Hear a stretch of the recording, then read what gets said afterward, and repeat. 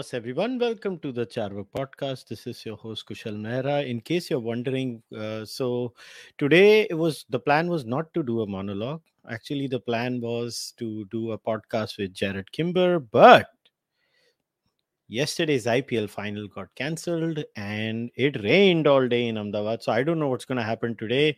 I have no clue whether the match is on time or not. And to be honest, I don't care. And then I decided, let me do a monologue. So let's get started. But before we do that, I want to tell you guys about how you can support this podcast. As you know, this podcast is a member driven podcast. So, what do I mean when it's a member driven podcast?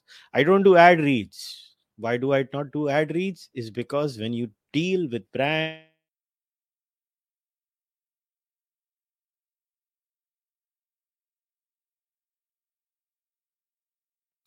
what you are supposed to say and what you're not supposed to say indirectly, because once you start make working with them, you anyways subconsciously start self-censoring, which is why I try to insulate this podcast by making it a purely member driven podcast or a donation driven podcast where you can give one time donations also. So if you want to give one time donations, you can do the same on Fanmo through the tips option or through UPI, or even on Patreon. You can go one time, give a one time donation, and go there. Or you can sustain and support this podcast through a membership program. The membership program has two tiers: one is Seekers, one is Speak With Me. The Seekers tier gives you access to the AIT, AMT, OIT discussion, which has covered 9 books, multiple papers, and now we are talking about the Rig Veda. So that's what you get there. And then the Speak With Me tier gets all the benefits of the Seekers plus once a month AMA. We just completed the AMA yesterday for the month of May. So if you join now, you can get access to the month of June. On top of that, you get the entire Valmiki Ramayana verse by verse, chapter after chapter. And right now, we're working on the Manusmriti. You can also buy merchandise by going on kadakmerch.com. Under the creator tab, you can look at Charvak podcast, or you can go to kushalmehra.com/shop and you can place your orders directly. Unfortunately, for folks outside India, I have no option, but the merchandise is only available for people in India. Now, before I start, I want to thank all the members who have joined recently. So I want to thank them profound here: Ansh Desai, Shubhankar, Animation, what is there? Abhiram Shanbog, Hitesh Jutshi, S. Mel, Nandakishore Joshi, Jay Raval, Tushar Gupta, Yeramilli, Saikat, Prashant Thakur. There are some of you who joined on Patreon too. So Pranay Roy, Shobit Singh, Neha Bhale, Amit, Mayank Sarup, Om Patel. And on Fanmo too, we had a few new members. So Ankit, Jay, Vishwash, Gaurav, Amey, thank you very much for supporting the Charvak podcast. So now that I have dealt with all of that, so how does the monologue go? As always, I will speak for a while. And if you have any questions, you can use two options to ask your questions over here. First is the super chat option. So you can use the super chat and I'll answer all of them immediately. Or if you want to use the Fanmo option, I think कुछ तो ऐसा है कि if you ask a question via Fanmo, you get a few more words. I don't care. You can use the super chat or Fanmo. So those are the two options available to you. I will speak for not more than 25-30 minutes, and then I will just look at your questions. And if there are no questions, I'll just wrap it up and I will go and eat my dinner and be happy ever after. All right. So today's topic is called How Do We Teach History? Now, let us be very clear. This is different from a monologue I had done a long time ago, which was called How Do We Judge Historical Figures? Now, that was very different from this. That was That was, I think, a year ago. Yes, I had spoken about that a year ago. So, in case you guys want to watch that, I will leave a link for all of you in the live stream comments. So, this is the old monologue which I had done a year ago, which was titled "How Do We Judge Historical Figures?" This was more that where I had shared my views about there are historical figures, we read about them. How do we go about judging them? How do we make a judgment call about them? And my views were there. Today, I'm not talking about. Today, I'm literally talking about how do we teach history, right? History as a subject, history as a process itself. How do we get about teaching it to others? Now, the first thing that we should look at when we talk about history as a subject itself is, a lot of times, I don't know if you guys, I mean, I know this song. I always use this song as the perfect analogy when I try to answer to everyone the importance of reading history or learning history itself, and learning history in a particular way. And there is no one way to teach history. So let's be very clear. There is a famous song. I don't know if you guys know this song, but I mean, I should paraphrase famous in my view. But it was called Sikandar ने porous से की थी लड़ाई, जो की थी लड़ाई तो मैं क्या करूं.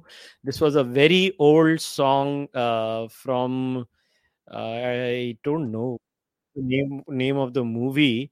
I'm not gonna play the movie song over here because they are crazy people who do copyright strikes. But I'll share the screen for you guys. Can go and listen to the song. the the basic premise of the song was that, yeah, okay, Sikandar and Porus did a fight. So they did a fight. What am I supposed to do? I don't care about it.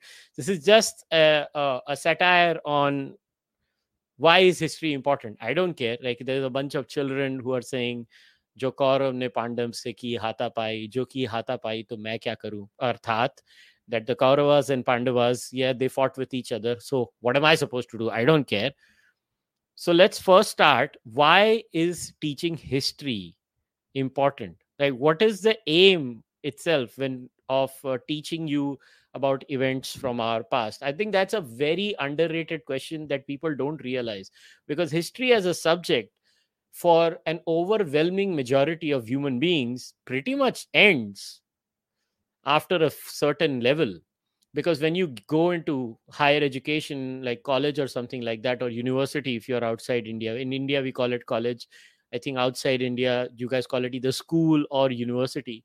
After a while, if you're not a history major or you're not someone who is into history as a subject itself, you don't read about it, you don't care about it, you just move on in your life. And even as far as book reading is concerned, most people are into fiction. They're not into hardcore history reading as it is. So the question that naturally comes is, then why should history be taught at school? And I am of the camp that believes history should be taught at school. And the reason history should be taught at school is very simple, that we are all a product of our past. We have everything that we have done, every action that we take, every response that we give, whether it's at a personal level, whether it's at a larger city level, or at a state level, or at a society level, or at the level of humanity, is basically built on the efforts of people from the past.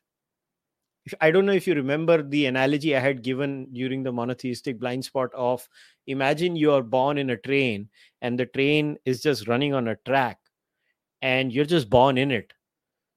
So that track is your history, a history of the cumulative deeds or efforts or whatever word you want to use over here, of your ancestors.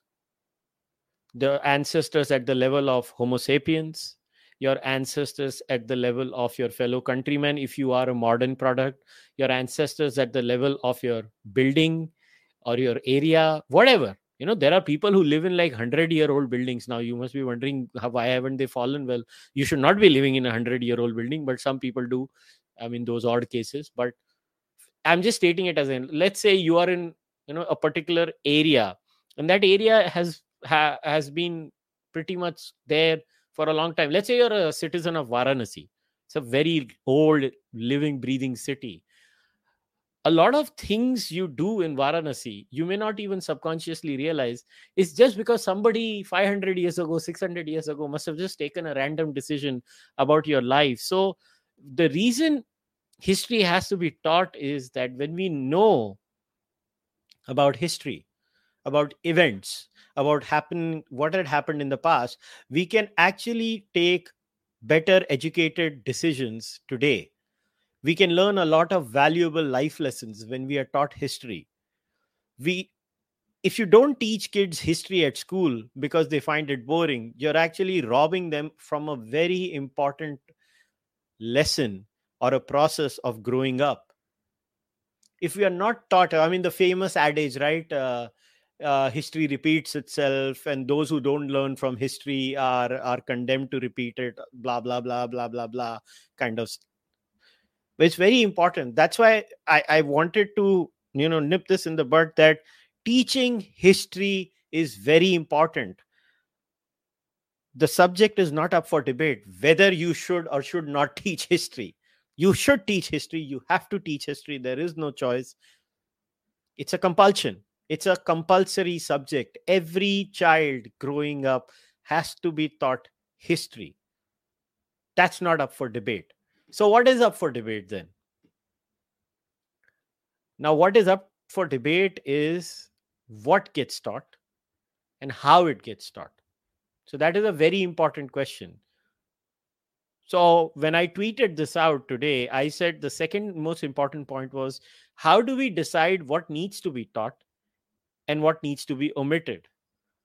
This is the quintessential problem, right? For example, recently, if I don't know if you guys have been following the news that there has been a reduction of the syllabus in India. The reasons given by the government of India is that after COVID, students and their learning capacity has distinctly fallen down, and this rationalization of the curriculum, which has happened not just in history, it has happened in every single area. Some omissions are deeply problematic, but that's not the aim of this monologue, so I'm not going to go there. But the point is that you cannot teach everything from our past.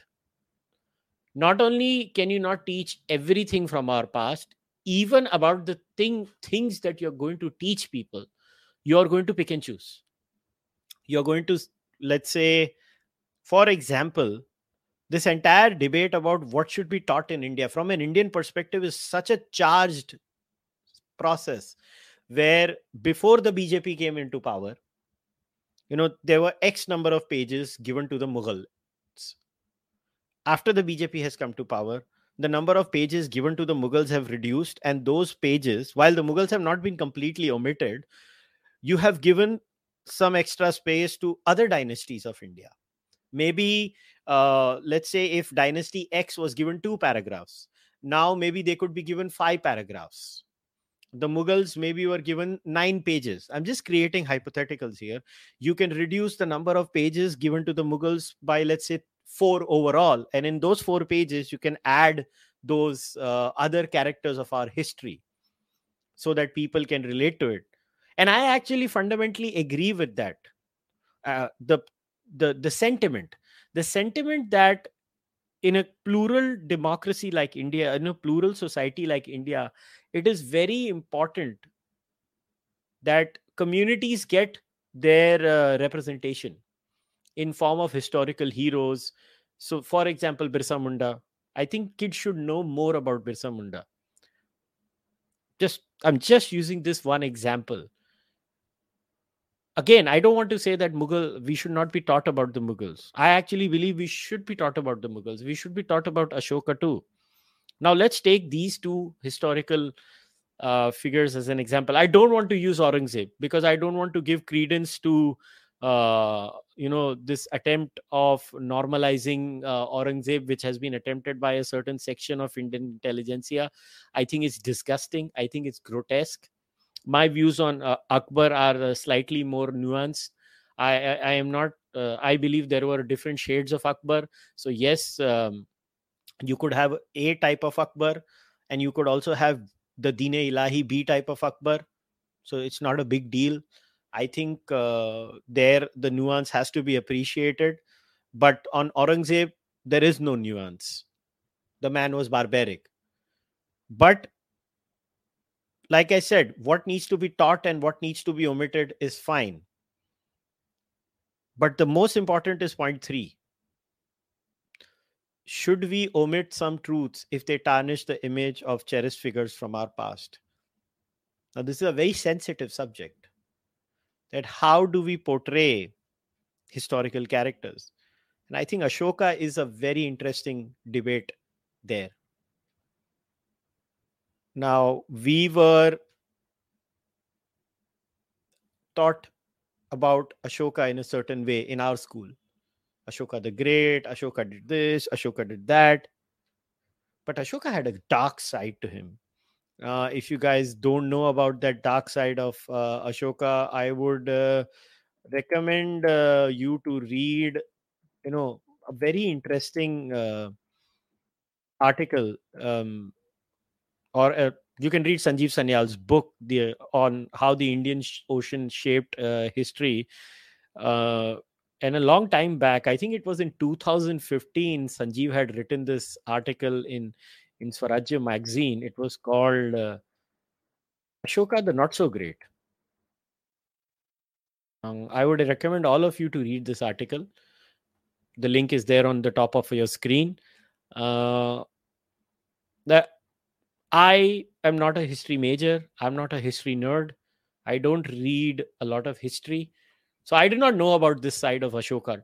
Full disclosure, I did not know about this. So when I started to know about these things, that Ashoka did these things, it was, it came out of nowhere for me, because I had the standard image of Ashoka. So which leads us to the larger question, that why were these facets of Ashoka omitted? And should we omit a lot of these things about historical figures? Because many times you will hear these arguments given that if you mention X, if you mention Y, and then people will start looking at them with a certain hatred or not. I believe you're robbing, first of all, that mindset of not teaching people, because one of the biggest reasons Mughal history is not taught and it's kind of whitewashed in India comes from a very condescending view towards the Hindu community, especially in India, that if they do this, the Hindu community of India would react adversely towards the Muslim community today, and they will say it's actually you who have done this. I think you're doing great disservice to the Hindu community, and actually you're having a very low opinion of the Muslim community in India. I don't know what the Mughals have to do with the current Muslim community. I have never understood that, but apparently a lot of people think like that. So now back to Ashoka. Now, what if people knew Ashoka did a lot of bad things, like killing his family members? So the so-called pacifist image of Ashoka is actually, I think, pretty much a lie. So why are we taught a lie? Why do we need to create these false fictions about historical figures? Is it necessary?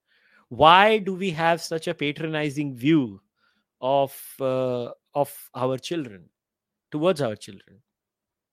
Do we think our children need to be mollycoddled and told so many things that I don't know? I just think, if you ask me, we should not omit any facet of a personality of a historical figure. It doesn't matter if it's Shivaji, it doesn't matter if it is Ashoka, it doesn't matter who the person is. You should tell the story of the person the way that person was. It is the moral responsibility of someone who designs a curriculum to tell children, especially young children, what a historical figure was and did. You, on one hand, people say we should not judge people from the past using current moral standards, but when we design our curriculum, these very same people who give this argument to save the Mughals every time, or with Ashoka, they literally are doing the very same thing by whitewashing the record and, selectively quoting things. You're actually doing a grave disservice to children. You're teaching them lies. You should teach a child what a historical character did, no matter what. For example, under the Peshwas, there are historical instances of certain communities being forced to wear a spittoon under their neck. Deeply casteist idea. Because what if their spit falls on the street, and the road apparently is becoming impure, according to some?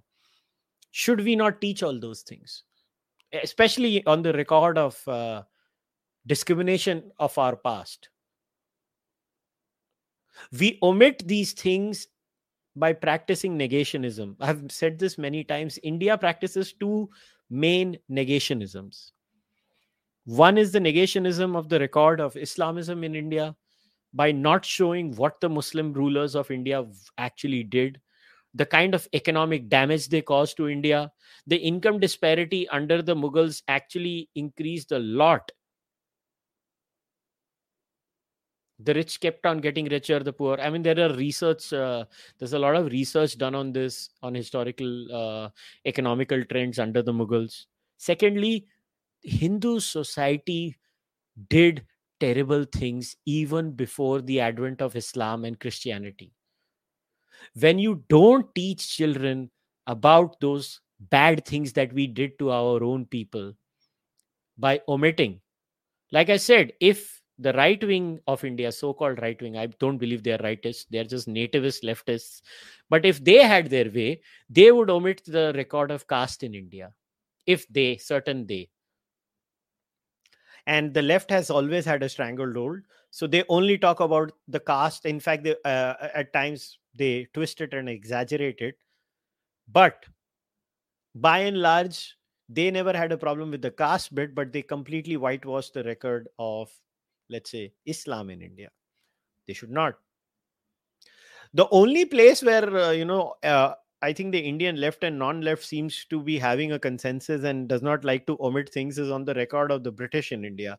I mean, on their record, I think we can pretty much have a gentleman's agreement. Both the Indian non-left and left have no worries about shitting on the British and what they did to us.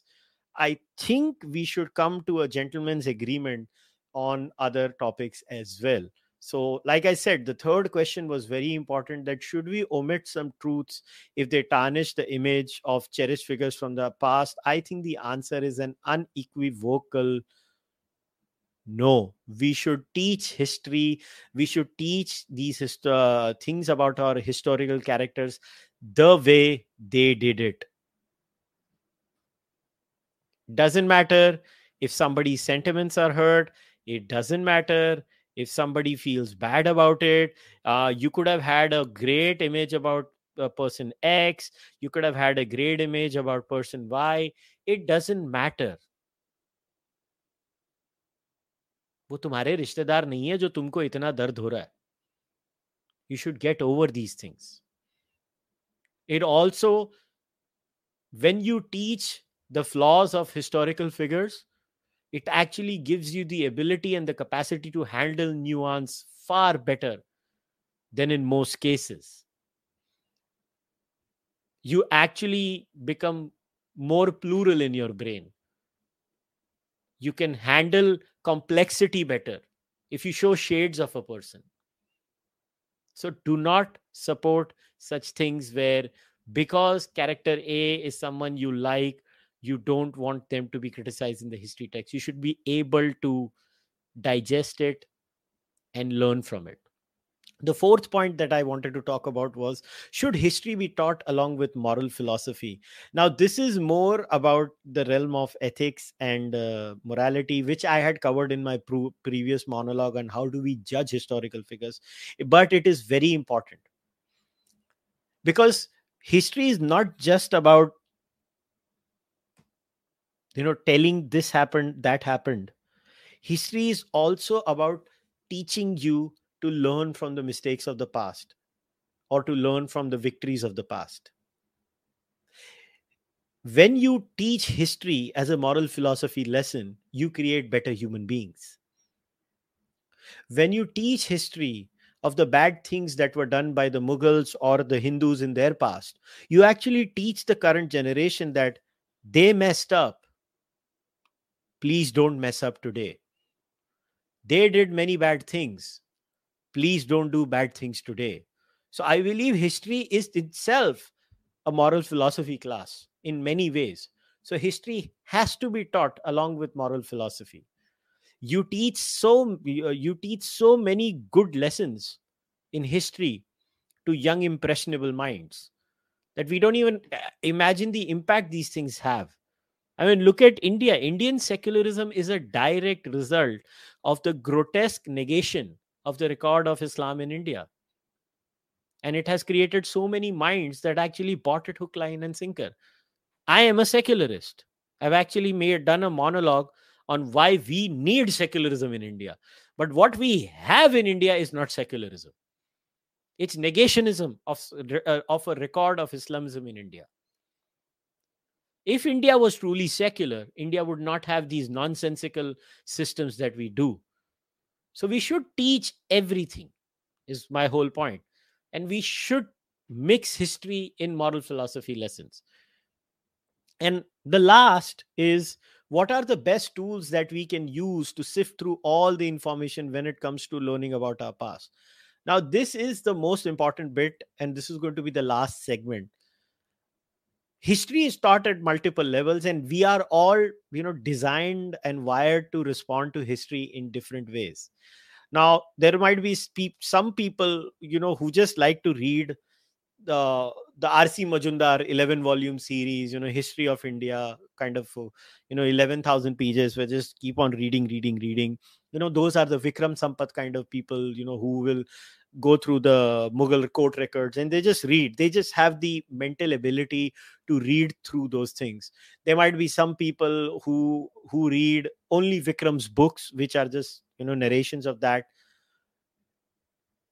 But today we are living in a very lucky time where we just don't have the written way. We also have the spoken way of teaching history. You have YouTube, you have podcasts, like amazing podcasts like Hardcore History by Dan Carlin and many other podcasts that actually teach history in a beautiful way. So when you are trying to learn about your past and when you are trying to be a student of history, I would highly recommend that you try a mixed method. That's what I do. Like I started off reading history in a very boring, bare bones sort of a way where I would just pick up primary sources and just go on reading them. So I read the Chachnama, Babarnama, and all those things. But after a while, I realized, I was not retaining a lot of it. I was being burnt out, and it was not fun anymore. So which is why most people don't read history in that sort. Another major way of showcasing history, but the problem is that a lot of fiction actually uses historical instances when they talk about it. But I do understand fiction has a huge role to play. But I think the biggest contribution when you can learn history, I think in the coming future, is going to be through YouTube, where you have good channels coming up and teaching you great ways of learning history. You also have amazing podcasts these days, like I said, Hardcore History, and these are all good good resources that you should use when you learn history. But the most important tool to have when you are reading history is you have to be skeptical. Always be skeptical. Every time you read about someone, a historical character, if you're not reading the primary source material, always read the opposing view. It doesn't matter, because we are all mentally primed to like things that comfort us. So when we read about, let's say, Savarkar, just today I read a very interesting long form essay that was published in the Frontline, in the Hindu, on Savarkar. This is the one I'm talking about. I'll share the link for all of you again on the screen. It was titled Vinayak Damodar Savarkar, Fountainhead of Fundamentalism in India. B. Jay Mohan has written this. It was published May 28th, 2023. I want you guys to go and read this. And when you read this, you will realize what I'm trying to say. And then I want you to go and read Vikram Sampath.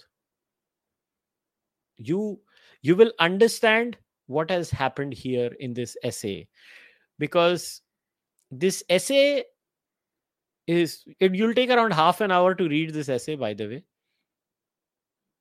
And I want to read an excerpt from this essay. So the author of this essay says Savarkar was a fundamentalist. In a word, he was a, quote, Hindu Wahhabi. His was a nationalist fundamentalism. Borrowing the concept of a Hindu nation from Indian antiquity, he constructed a fundamentalist movement around it. Savarkar was the first homegrown fundamentalist thought to emerge on Indian soil. He was the father of Hindu fundamentalism. Fundamentalism always pins its faith blindly on whatever conceptual core it has appropriated from a tradition. It rejects all other variants of the same tradition or tries to adapt them also to suit its ends.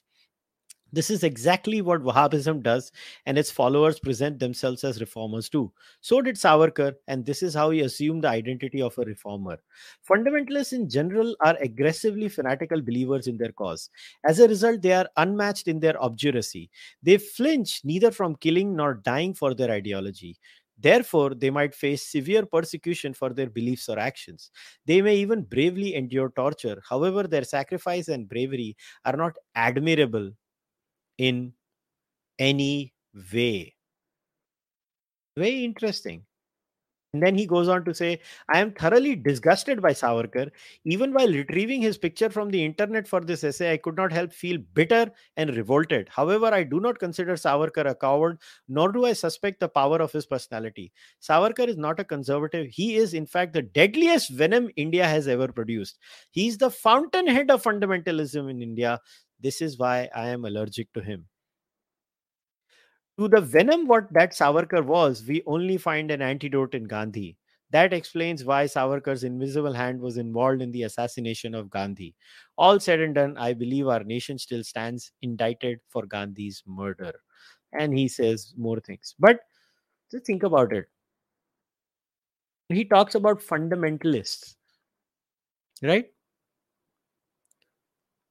Fundamentalists in general are aggressively fanatical believers in their cause. Hmm. Who was a fanatical believer in the cause of pacifism?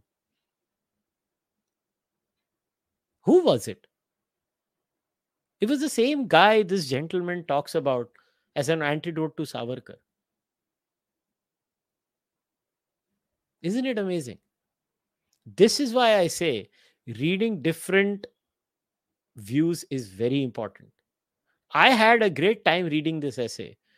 Now, you could say, क्या मिला आपको ये पढ़ के? Torture होना चाहिए. Torture होना जरूरी है. पढ़ना जरूरी है. अगर आप पढ़ोगे नहीं तो आपको ये पर्सपेक्टिव ही नहीं पता चलेंगे.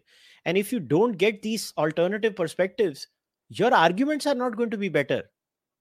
If you want to sharpen your arguments, you have to have the tool of reading multiple viewpoints. If you don't read multiple viewpoints, you are robbing yourselves of the growing process as a human being. Now, some of you might say, who cares? Sanuki, I don't want to be a better human being, blah, blah, blah. Suit yourself. I don't care. But if you really want to become better in your scholarship, if you really want to become better in your opinions, first of all, you should not have many opinions. But secondly, if you decide to have an opinion on one subject, the least you should do is try to read multiple points of view. Because if you don't read multiple points of view, especially when it comes to a subject like history, you are actually not even having the proper tools in your arsenal that are needed to analyze and talk about something as complex as history. History will always be written with a bias. The reason I chose this essay on Savarkar was that eventually the bias of the commentator was clearly shown there, which is why you need to read multiple versions when you study a subject. And that is the best tool that you can have in your arsenal. Because if you go on reading one version all the time, the eventual road ends in Nazi Germany. If you keep reading only one version 24 by 7, I'm not saying that there is no one true version. Don't get me wrong. There is one true version. But still, it's very important to read multiple versions in history. Because if you did not do that, you would think Ashoka was the greatest pacifist and the Mughals never did any harm. Or even if they did harm, it was just political. Or you would think Hindus never did any casteist atrocity on certain castes and people in their own society. It depends on which block you sit in.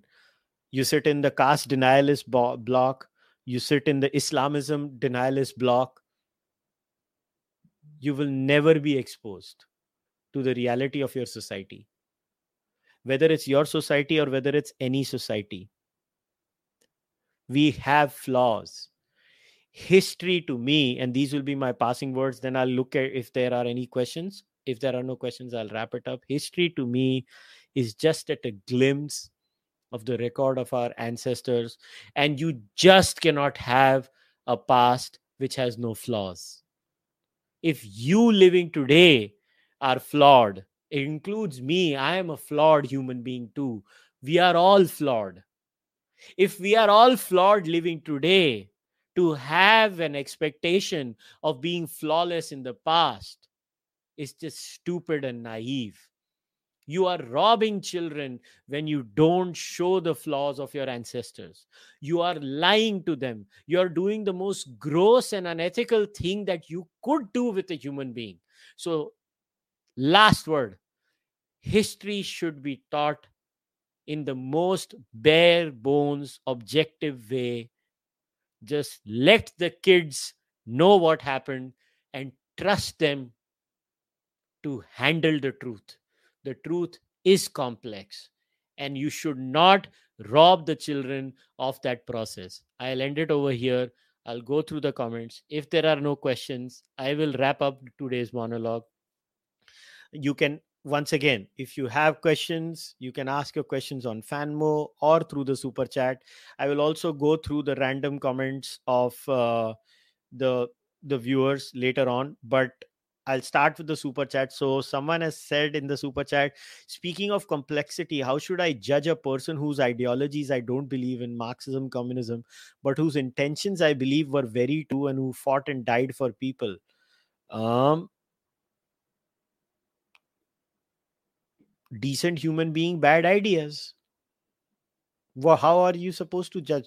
I don't want to misunderstand you, so let me try and steel man your intention of the question, and then hopefully I have steel manned your intent, right? I have understood your intent behind the question. So what you're saying is that in your life or in your process of reading or whatever, you come across people whom you may like, but you don't agree with their overall philosophy.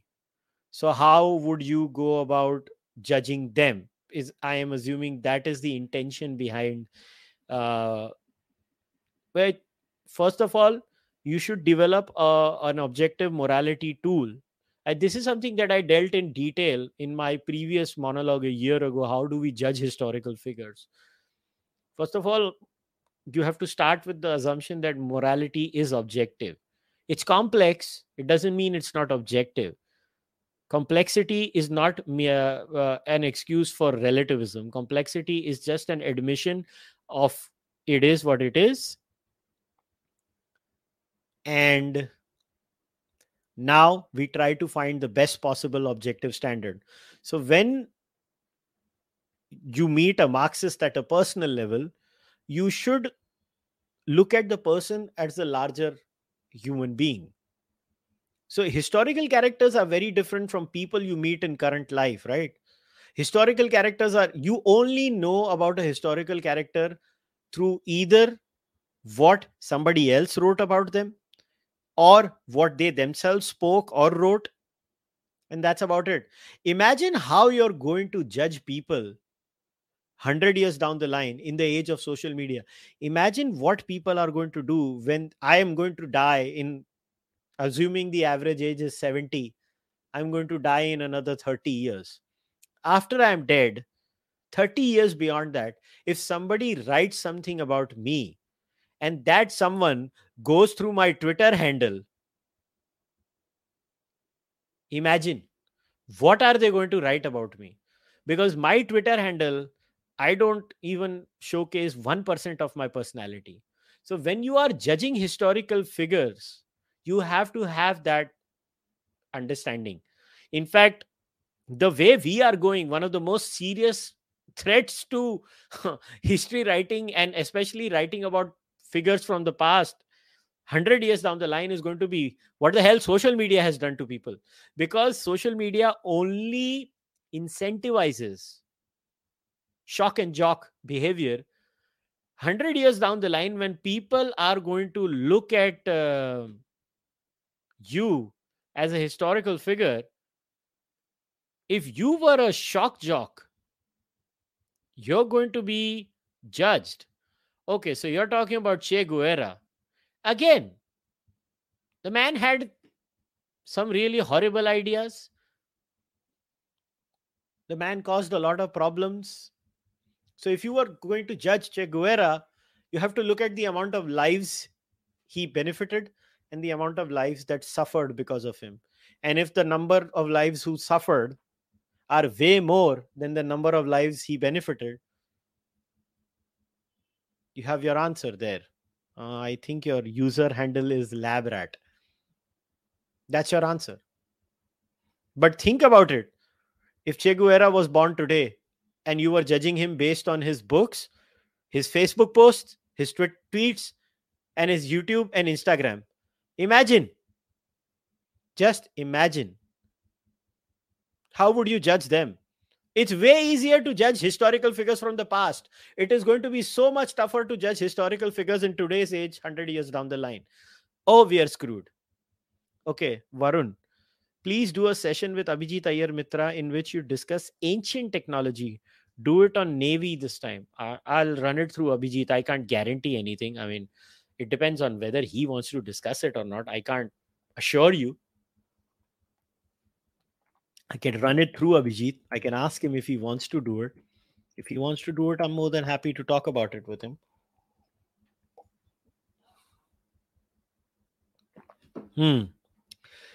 Gaurav, why can't Prophet Muhammad be criticized for having slaves and promoting slavery, but bombard criticism hate freely on Lord Ram? Well, because Gaurav, we have created these blind spots. Like I said, we want to negate the record of historical figures, is because there are repercussions for this. So if you talk about Prophet Muhammad or certain other historical figures, uh, there are repercussions, like rioting and stuff like that. I believe every historical figure, including Prophet Muhammad, should be objectively analyzed. There is nothing wrong in it. um, I personally don't see any problem in it. But the intent of the person doing that also matters. If the intent is, just to hurt sentiments and rile them up, then that person should not be taken seriously. Should that person have the right to do it? Yeah, they should. I don't care about that. But I won't take that person seriously. But I don't care. I think every historical figure, whether it's Jesus, Ram, Krishna, Muhammad, even modern day gurus, I think everybody is up for a debate and discussion. I don't care if somebody's sentiments are hurt, because I think hurt sentiments are not a valid argument if you ask me personally. I don't buy the hurt sentiments argument. I think people should have a discussion. In fact, Islamic literature is very open about discussing Prophet Muhammad and his views, because what are the hadith and the seerah, right? They are the sayings of the Prophet. So the Muslims themselves historically were very open about talking about the Prophet themselves. So why can't we? That's my whole point.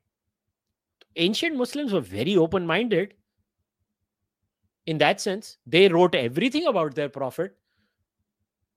I think that that should not be a problem. But today we have such a charged atmosphere that, what do you do? But I think the intent of the person matters a lot. That is the most important point. What I am always wary of is the intent of the person. If you don't have the correct intent, and uh, and your intent is just to create a ruckus and just to rile people up because you are hurt that your cherished figure was mocked, then I don't care. That person I won't take seriously. But at a serious academic level, I do believe that historical figures should be discussed. We should not spare anyone. Nobody should be spared. Doesn't matter who that person is. I don't care. But what I see is that most of the times, the people who do this don't have the intention of, being scholarly. The intention is not scholarly. The intention is just to rile things up. So somebody has left a super chat, but no question. Sadhak Drishti. So I guess no question. Okay, lab rat. But how does one, Che, know how many lives will be benefited, destroyed by one's policy in the future? Doesn't honest intent and dying for your intent matter? I am very confused. Please help. Now, that's a very good question. I actually appreciate your question. Um,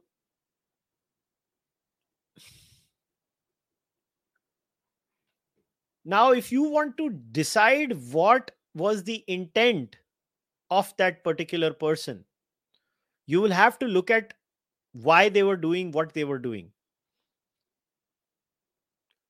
And even if their intent, let's assume, was good, but if their idea was batshit crazy, what you can say is maybe banda acha tha magar idea bahut ghatiya tha, kind of a thing. Like, good man but very shitty ideas is all I can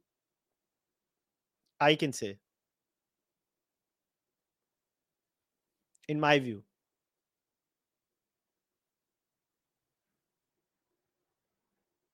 I mean, but how do you decide the intent is a very complex issue. Intent का decide करना बहुत आसान नहीं होता. थोड़ा थोड़ा मुश्किल होता है.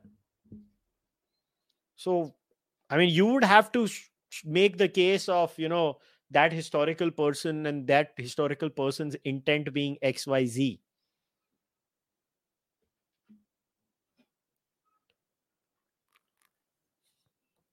Okay, let's see other live chat questions in the meantime.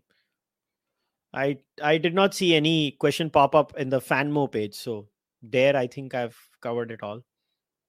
Let's go forward.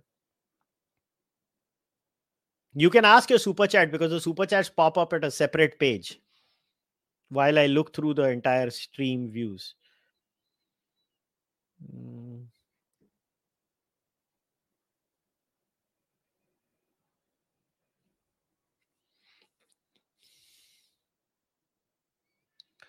So somebody has asked, why does the left not appreciate the contributions of Savarkar and just identify him by the mercy petition? When Raja Ramohun Roy wrote letters, he celebrates English rule.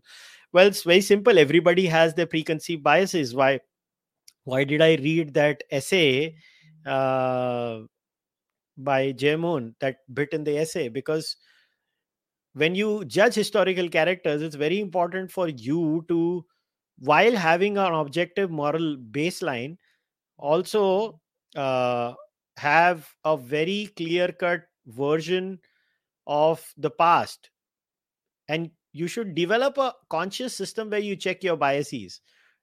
The reason I shared this particular one is that the writer has clearly been very open about their biases. So I guess the short answer to your question, my dear friend, is people are biased.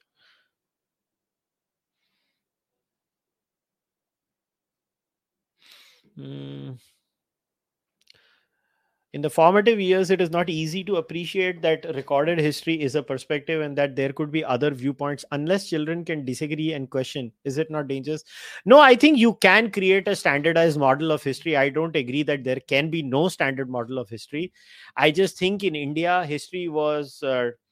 The narration of history is laced with biases on all sides, and we don't care for our children. If we cared for our children, this problem would not have come. Whether it's the left or the non-left, they don't care for the children. The only motto of the left and the non-left in India is very simple: agenda ucha rahe hamara. That's all the motto is.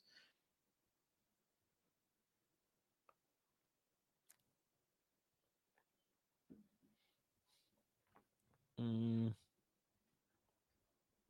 Why are we taught all religions are same? Somebody has asked. Well, that is the non-monotheistic blind spot, because non-monotheistic religions are built with a system of mutual respect, and in that system of mutual respect you are literally taught that, all gods are kind of legit. You see what I'm saying? And if you have that system, you can't do much about it, right? So you have to live with that system. It's a genuine problem that a lot of Hindus have, where they say, all religions are the same, and then you ask them, same how? And they don't have an answer for that, so we can't do much.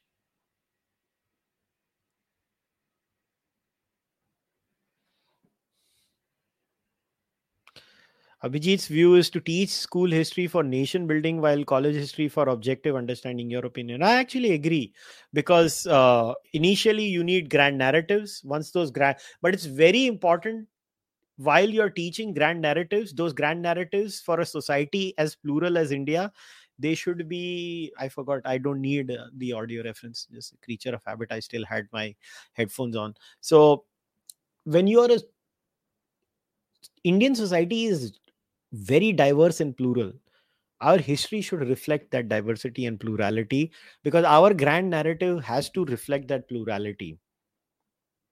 So we have to be very careful about nation building, because we cannot build a nation in a monotheistic way where there is one prophet, one god. We have to have multiple gods, multiple heroes, multiple prophets, that kind of a system.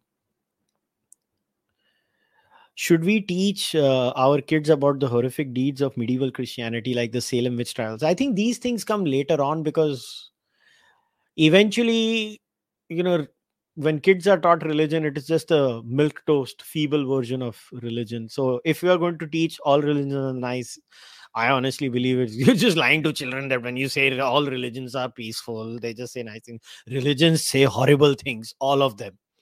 So I don't know. If you ask me, I would say no.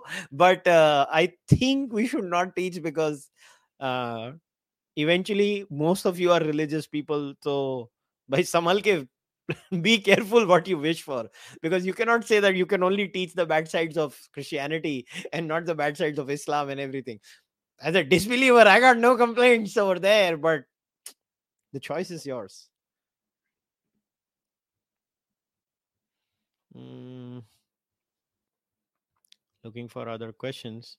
Do you think Indian philosophy should be taught both Astic and Nastic? Yes, after grade 9, I had long time ago I had shared this essay on the importance of teaching philosophy to kids in school from grade 9 onwards. I think a little bit of philosophy should be taught to school kids.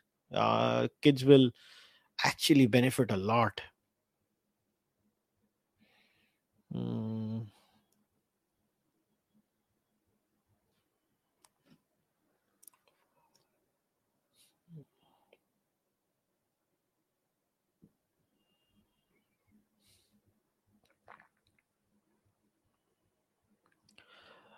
So, what do you have to say about fact checkers? This is a very good question. I appreciate this question.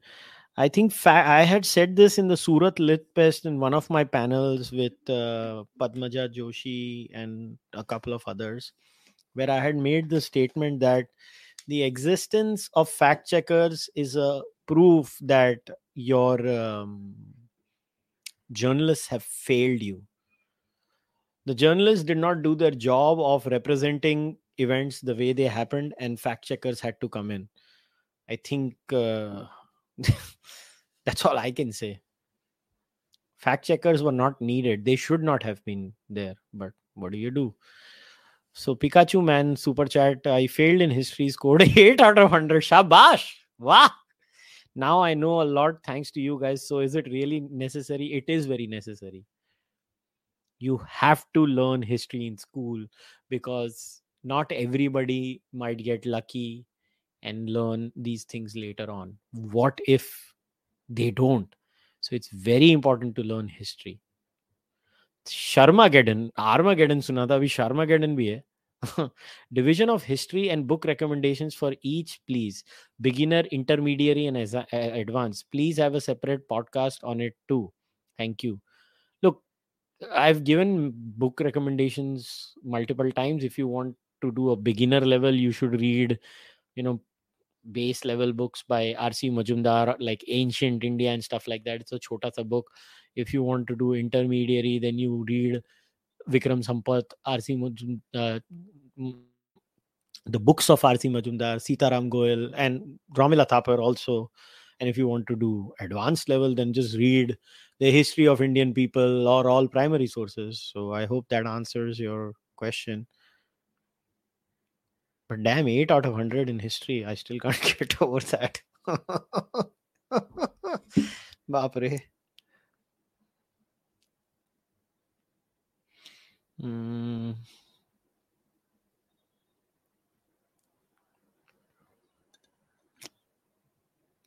How much percentage of opinion is accepted in history, given the primary source of history rarely quoted? Listen, this is my biggest problem with history. I believe history, especially in school and college, should not be taught as an opinion. Like this essay had so much opinion. History should be taught. You know why I appreciate Vikram Sampath? People think I'm biased to Vikram Sampath because Vikram is my friend. No, I actually appreciate the scholar Vikram Sampath way more than anyone else is. I read the previous books on Savarkar. I did. Vikram is the first person I came across who just shared, boss, ye Savarkar ne kiya. This is what he said. This is what he did. This is this. This is this. You make your own judgment. Vikram did not tell me to judge Savarkar in his books, 2 volumes. I don't like this idea of having opinions inside history. I find it deeply condescending when somebody tries to share his opinion when he's teaching or she's teaching me history. I don't need your freaking opinion. Just tell me what they said. I will draw my own conclusions. I trust my intelligence. So, if to answer your question, opinions should not have a space there. We should not need it. That's literally the username's name. It's not how we won, or also we have to learn how and why we lost. If we don't improve ourselves, we will repeat them in a bad way. Yes, I agree. From a strategic perspective, especially, like if you don't know war history, you're going to lose all the time. I agree. I 100% agree with you.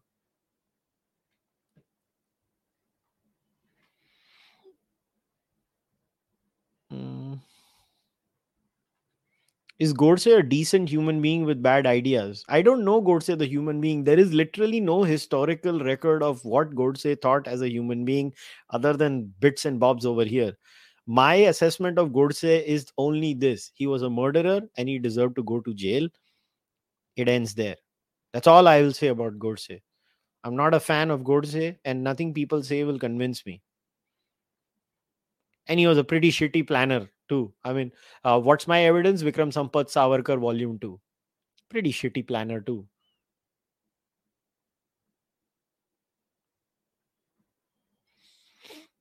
Mm.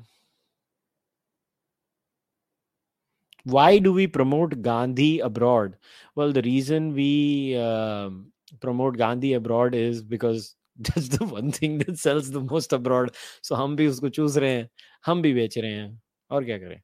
जो बिकता है हम बेचते हैं भैया. Okay, one more super chat. I was pissed though. Some arse hole scored 6.5. I scored the second lowest. मतलब ये कौन था जो तुमसे भी निखिद था? And what about the biases taught in history? Teachers were leftists too, which is why I said you have to check, which is why I say you do such a gross disservice to India. Imagine what every Indian child goes through when they read the history of the Mughals in India. You go to school and think Mughals were some benevolent people, and then you come back home on your, if you're a Hindu, your parents say nahi wo to gandu tha. It is traumatizing for those children. क्या करें मगर कोई solution भी तो नहीं है ना, करे क्या? Sharmageddon. One word for the Indian grand narrative, or one phrase if you had to define it, as per you or any other person that has the right idea about it. You can't give one word answers. Your expectation of having a one word answer itself is unfair. I reject such expectations. Somebody asks, is Hitler an example of a bad human being with bad ideas? Yes. Aurangzeb also.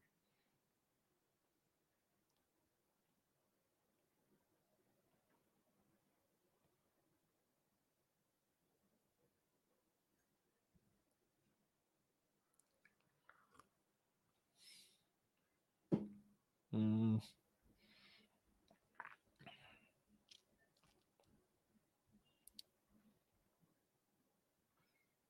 बाप रे कितने लोग spam करते हैं. The story of my life being spammed on my own live stream. Intent alone doesn't matter, path matters in some cases. Duryodhana intent राजा बनना था पर उसके रास्ते गलत थे तो वो विलन ही होगा, उसको हीरो नहीं कह सकते. Thoughts.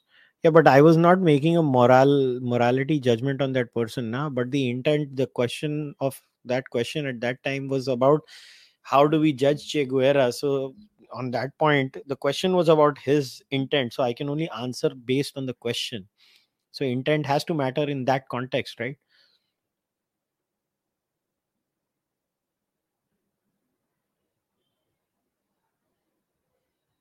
Hmm. Please do a podcast with Adit on IPL and WTC. Yes, we are doing a podcast on IPL. अभी आज तो फाइनल खत्म होगा ना भाई, तो वेडनेसडे को आईपीएल की पॉडकास्ट करेंगे. एंड 6 तारीख को WTC चालू हो रहा है ना, तो 5 तारीख को हम लोग WTC की डेडिकेटेड पॉडकास्ट करेंगे.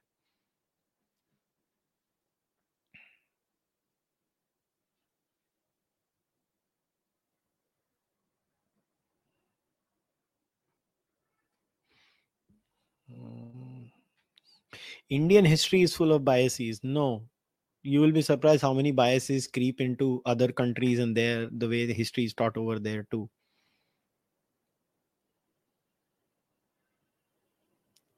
So somebody has asked, is Lavdeka fact checker improving the quality of information dissemination? No, I didn't say that. I just said one thing. The reason fact checkers exist is because the media failed to do its job. That was not a commentary on what that person does. I just said what the reason why fact checking. I don't care. I don't read alt news. I don't need alt news in my life. Primary resource क्या होगा? Primary resource का मतलब होता है जैसे अगर आप Mughals के ऊपर स्टडी कर रहे हो, सो आप उनके court historians, you can read the court historical documents of the Mughal historians, stuff like that, direct. That is called primary resource.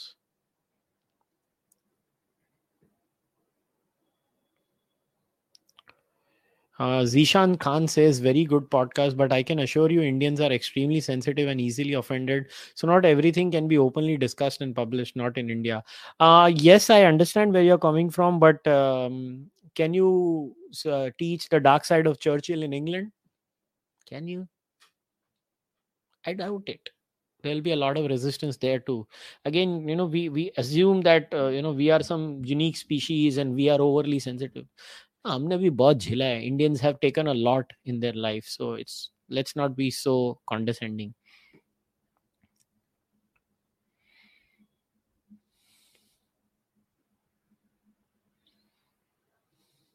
Somebody says I got 83 in social science in 10th state board. Very good.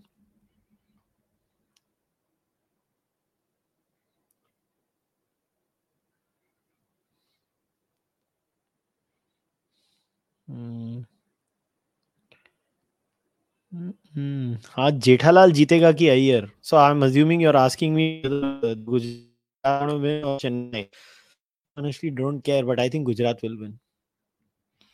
I personally, I think they're a better side overall if you compare it player by player overall holistically.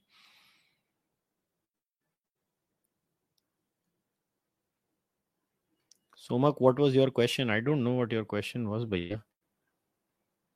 Oh yeah, what are some good sources to read Ambedkar? Well, just the best source, Somak, is volumes and speeches of Ambedkar. You can just pick up his volumes and speeches and read them. They're easily available. All volumes and speeches of Ambedkar are available. You read his books, or Ambedkar has written his books himself. Just read his books.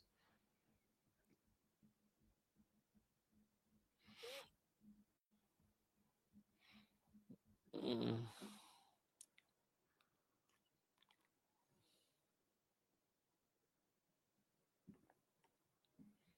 Mm.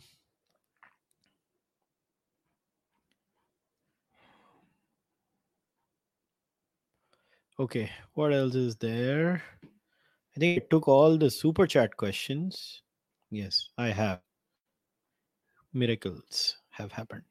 2.5 crore people are watching IPL live. Do you think if Indian football gets this kind of view, it will help or players will crumble down in pressure like Bangladesh team? I don't know.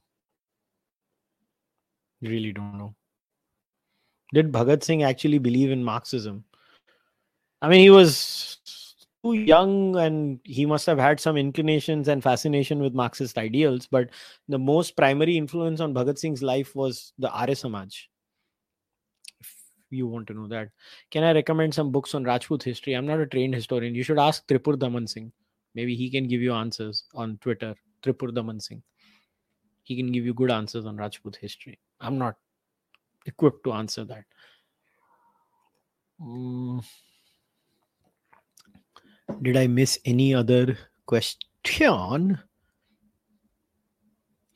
British history is full of biases. Even Indian history looks decent in front of it. I don't know about that. I have not done a comparative analysis, so I will not be so confident and make sweeping statements like that. But yeah, every history written will have their biases involved in it. Have I seen the recent Delhi murder case? Are you talking about the stabbing done recently? I don't have any information on that. All I know is that there is some murder and the murderer, alleged murderer, has been arrested. Mm. Mm.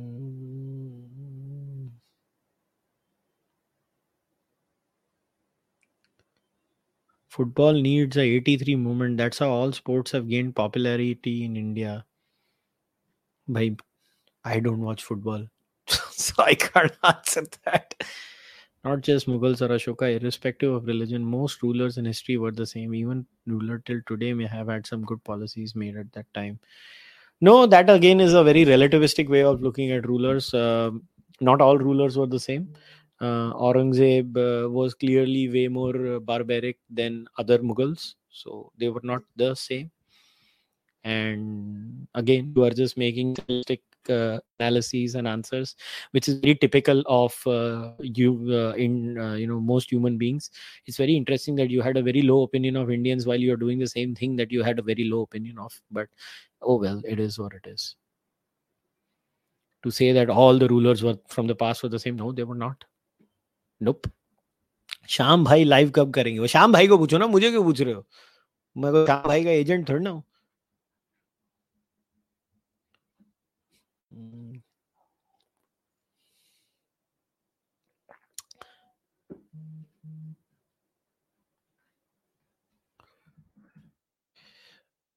Um, Napoleon had said that history is a bunch of lies that we have agreed to. What is your opinion? Not really. It's not just a bunch of lies. History is a lot more than just a bunch of lies that we have all agreed upon. I think that's, again, rhetoric.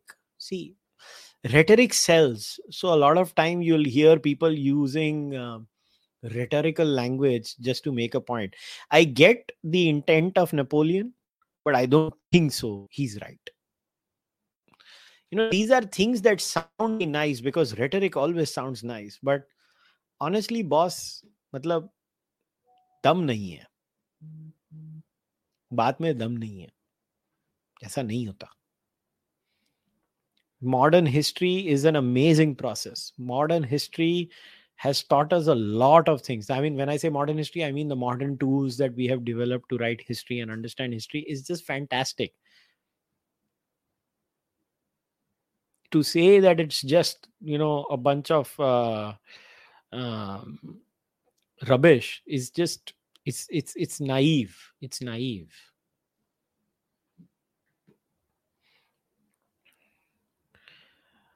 How much is history?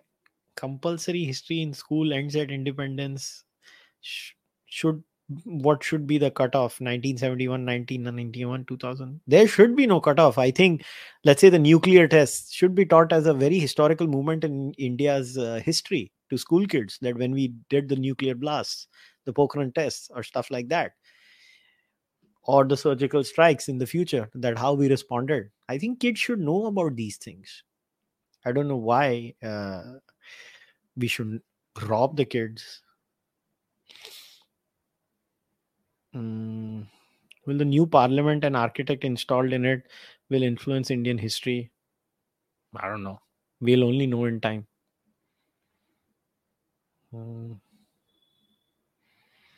Okay, there is no other question. Should we get rid of exam-based methods of history teaching in schools? Better for students to read and write an essay. Indian history is so vast. No, I don't agree. I think the examination bit and remembering historical bits and bobs matters a lot. I don't think I don't agree with you on that one. I believe we should teach and we should have exams where people do remember key historical elements. I think people have a very overrated view of this criticism of rote learning. I think rote learning has its own benefits, and we should be very careful in rejecting rote learning completely conceptually. I think history is something that sometimes does need rote learning, and your rote learning skills, जिसको हम हिंदी में रट्टा मारना कहते हैं, can only happen when you test them in exams. So I actually don't agree with that. Do you think Abhijit should stop mocking Puha? No, I don't care. Let him mock anything. I mean, God, you guys are. What a silly question.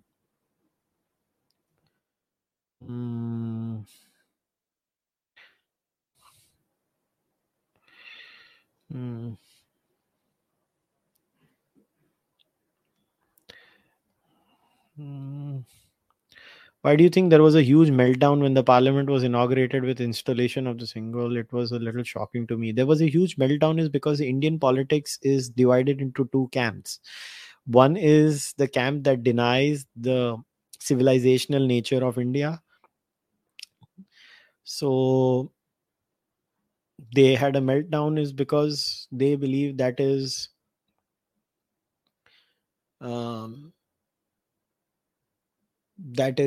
imposing something. Like I said, it's so intertwined. Indian secularism is weird. I mean, I don't understand Indian secularism.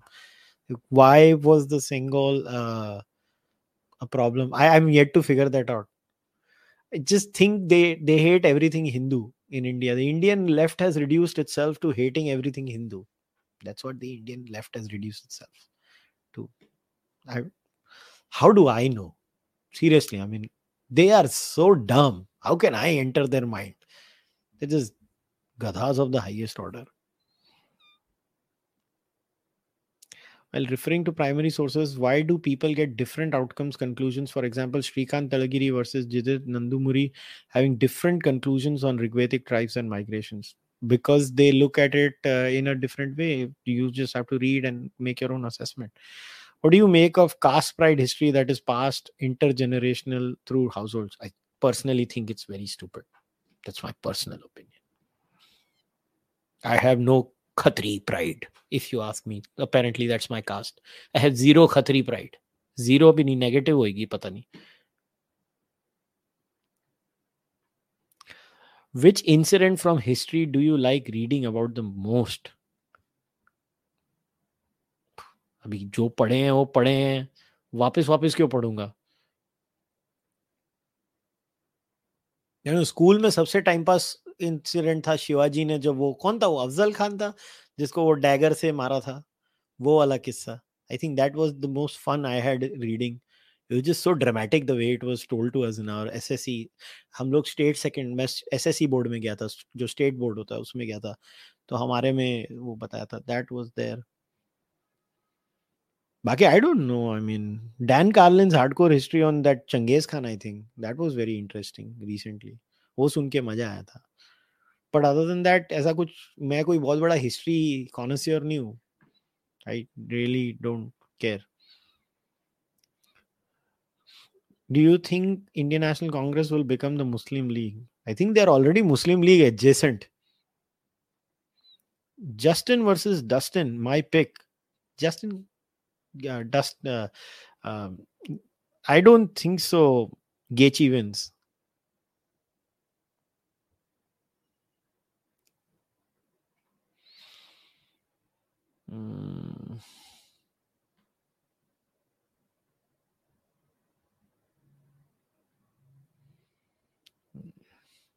Should kids first be taught about the history of the city, town, village they live in first, and then progress to?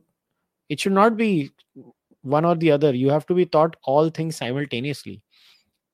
It's not like a either or. If you want to learn or you want to teach someone the complexity, it cannot happen without you being taught either one or the other. You should learn everything. Can you do one podcast debate with some well-known trad? Why? I don't want to. I'm very clear on the Jati Varna issue. I don't need to debate that. No matter what people say, I don't see any value in that system. So I'm very clear on that. That ship has sailed for me. I'm not going to change my mind on it. Jati Varna should be annihilated. It's a third class system. So please don't expect anything from me on that department. I have no interest in debating anyone on that. Hindus did do bad things in their past. Nobody can convince me on that. Primary sources clearly indicate about what they have done. The trads can say what they want to say. The trads will actually agree with me. They will say, yes, these castes deserve to be suppressed. So what do I debate them? I mean, I don't need to debate such people. I just need to have disdain for such people.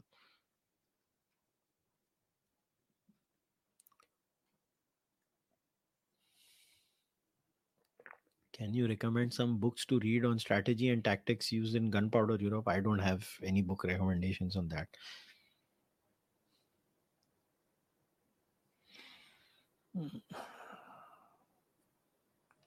If there is so much diversity in perspectives from primary sources, how to study them without having bias and get the most right use of it? Take your time. First of all, why do you have to have an opinion on everything? See, this overarching urge of having a distinctive and very definitive opinion on everything is something I don't understand. ये urge क्यों है आप में? What happened to not knowing about most things? I live my life not knowing about most things and I'm very comfortable with it. How can you know about everything? History में 4-5 subject पकड़ो, उनके ऊपर पढ़ लो, बाकी मत पढ़ो. बाकी एक जनरल वर्जन ऑफ हिस्ट्री है, वो स्कूल में है. वो स्टेट का काम है आपको सारा पढ़ के एक अच्छा वर्जन देना. आप थोड़ा ना स्टेट हो. आप स्टेट, द प्रॉब्लम है आपने स्टेट को एक्सक्यूज कर दिया है कि कोई भी बायस्ड घटिया वर्जन दे दो हमको. My point is make the state do all these things. You are not supposed to do this. You're not supposed to have an opinion on every historical figure. The problem is social media is incentivized over opinionating. पता नहीं क्यों.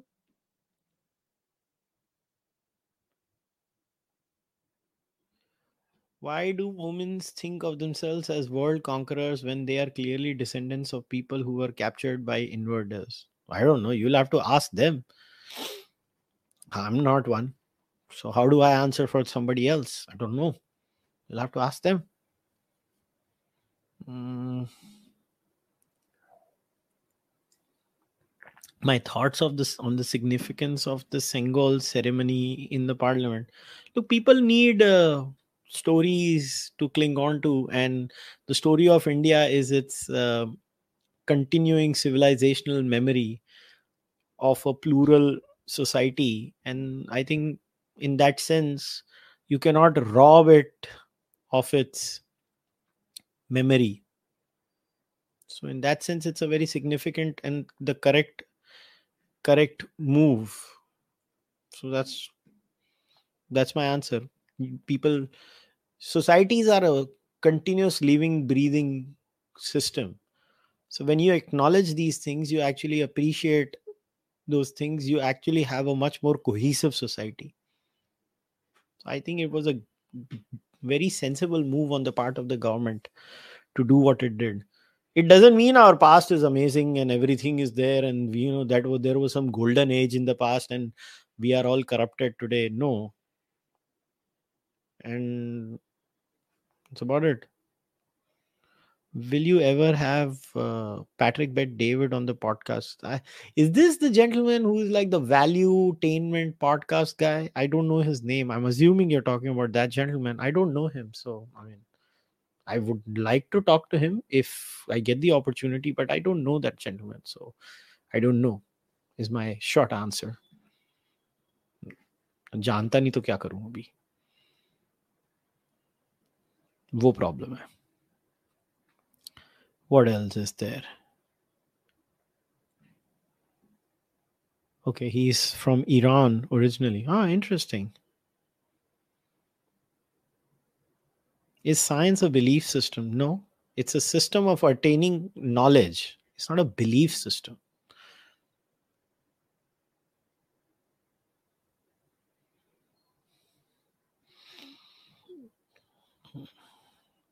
Hmm. Okay, I think I've covered pretty much everything. Hmm. Will you ever speak to David Wood, apostate prophet? To the apostate prophet, I spoke a long time back in the past, and that's about it. David Wood, I don't know who David Wood is. Have no idea who David Wood is, so I can't even answer. Oh, hang on. Is this the Christian guy who keeps mocking Islam or something of that sort? That he has a Twitter handle, something. I think this apostate prophet keeps talking to him all the time. Something of that sort. If correct me if I'm wrong. Like, I don't follow the ex-Muslim movement at all. Like, there was a time I read their material and I just realized they're just copy pasting Hitchens, Dawkins, and all the old um, arguments of the new atheist movement, and they're just applying it smack bang on Islam because it works perfectly, because monotheism is all very much kind of fit in the same way. But I genuinely don't find anything. The ex-Muslim movement doesn't intellectually attract me. I find it very I don't know, stimulating to me. I don't learn anything. I just see angry kids over there, angry kids who are lashing out. That's all I see. I mean, there are some who are my friends, like Haris Sultan is my friend. I talk to Haris as a friend, but like I don't see the value in the ex-Muslim movement. I wish them well. May their tribe grow, whatever tribe they have, but I just don't see any value to me. Like, when I consume something, I have to learn something. I don't learn anything. So I rather read a book than watch that ex-Muslim content. And I don't feel the urge of having a conversation either. With Haris, I can talk to Haris on multiple issues. like Pakistan, Pakistani society and stuff like that. But with many other ex-Muslims, like I don't, I just don't feel. There's two of them, like Haris and Waleed has gone completely offline, but Waleed and I are still friends. We still talk to each other. I have nothing but love and respect for Waleed when we do with jiska channel hota tha. But beyond that, like I don't see any value in ex-Muslim movement. Like, okay, आप लगे रहो, करते रहो जो कर रहे हो, मेरे को नहीं मालूम. Does the apathy of left historians on hiding most of our history and the government's ineptness on focusing on the right part is making it more and more contentious when history is being corrected? Listen, it's not as simple as that. The left has lost its monopoly on bollocks. So they are going to be, you know, irritated. And on the other side, you have the non-left in India that beyond a few 10, 15 people who are actually brilliant can offer you nothing but rhetoric and rubbish on the name of history. So, क्या करें अभी यार, क्या बोले आपको? I don't know. The reason it is contentious is because they think like this. You've had a vice-like grip on something, which the Marxist historians had all these years in India, especially after 1970. And then suddenly the consensus is challenged and it is broken. What do you think is going to happen to those people? Obviously, Khisyani Billi Khamba Noche is going to happen. Na? It is natural. It is going to happen. So right now, the Marxist Khisyani Billi is nochoing a lot of khambas. That is what is happening.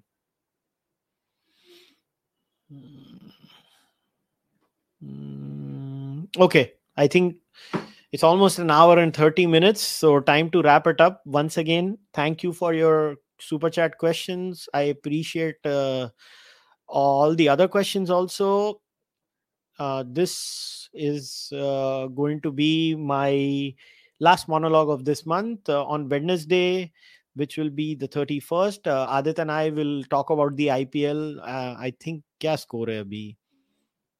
108 for 1 in 11.4 overs. Okay. Gujarat. I think Gujarat will score 200 plus and I think they'll win. But I wish you all the best. So, whichever team you're supporting in the IPL, may that team win. And please keep supporting the Charvak podcast. Once again, if you can become a member of the podcast, you can become a member on Fanmo, on Patreon, on YouTube, or you can buy the Charvak podcast merchandise, or you can send your donations through UPI. Try to support this podcast through the membership program. The more members I get, the more heterodox I can be, the more I can experiment with content, the more I can challenge everyone intellectually. And also, if you are an audio listener too, go and leave a rating on iTunes, Spotify, and whatever audio platforms you are there. Keep on supporting, and I will see you guys, all of you, next time on the podcast on Wednesday with the IPL podcast. I mean this. All your support matters a lot to me. Keep supporting me. Thank you very much. Take care. Bye.